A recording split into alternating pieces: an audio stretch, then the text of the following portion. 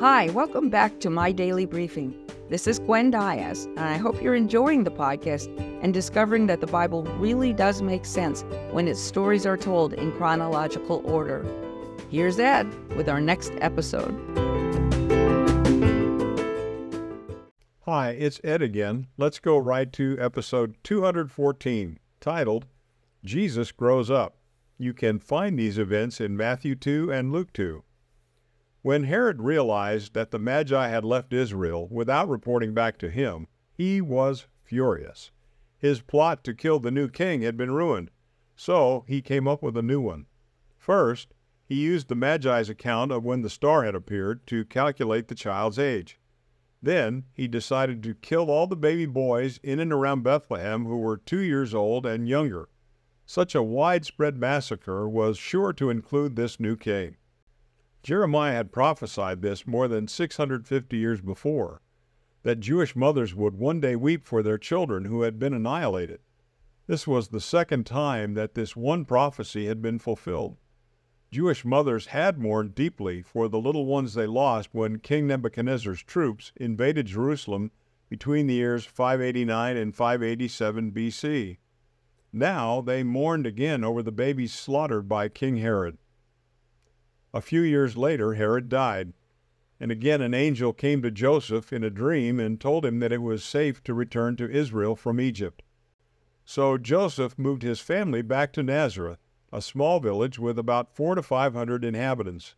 Jesus grew up there. He was a strong, healthy child, filled with wisdom, and God's grace was evident in his life. It was customary for all Jewish boys to go through a bar mitzvah when they turned 13. At that age, they were considered old enough to enjoy the religious rites and accept the religious responsibilities of an adult. This rite of passage usually took place during the Passover festival at the temple in Jerusalem. It included tests of the boy's character and knowledge, and when he passed the tests, there was a large celebration. Jewish boys often accompanied their parents to this festival the year before their bar mitzvah so they could learn and observe what to expect when it was their time to participate.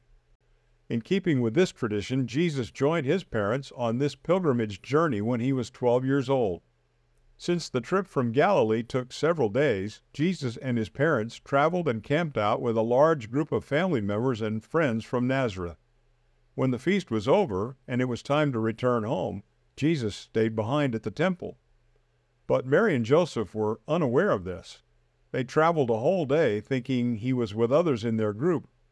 Then that evening, when they looked for Jesus, they could not find him.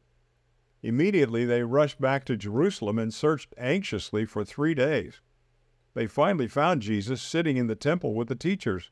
He was listening intently and asking great questions.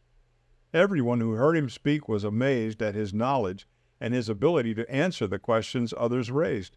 Even his parents were astonished at what they saw. Mary ran over to Jesus and said, "Son, how could you do this to us? We have been so worried about you." But Jesus replied, "Don't you realize that I need to be in my Father's house doing what he wants me to do?" But it was difficult for his parents to fully comprehend what he meant. Think about it. Jesus clearly understood who he was. He was the Son of God. Because of this amazing fact, he needed to be where God wanted him to be and do what God wanted him to do. Do you understand who you are? Do you realize that if you have accepted Jesus as your Savior, you are a child of God? 1 John 3:10 defines a child of God as someone who practices righteousness and loves other believers. As his child, are you where God wants you to be right now, doing what he wants you to do? Go and do that today.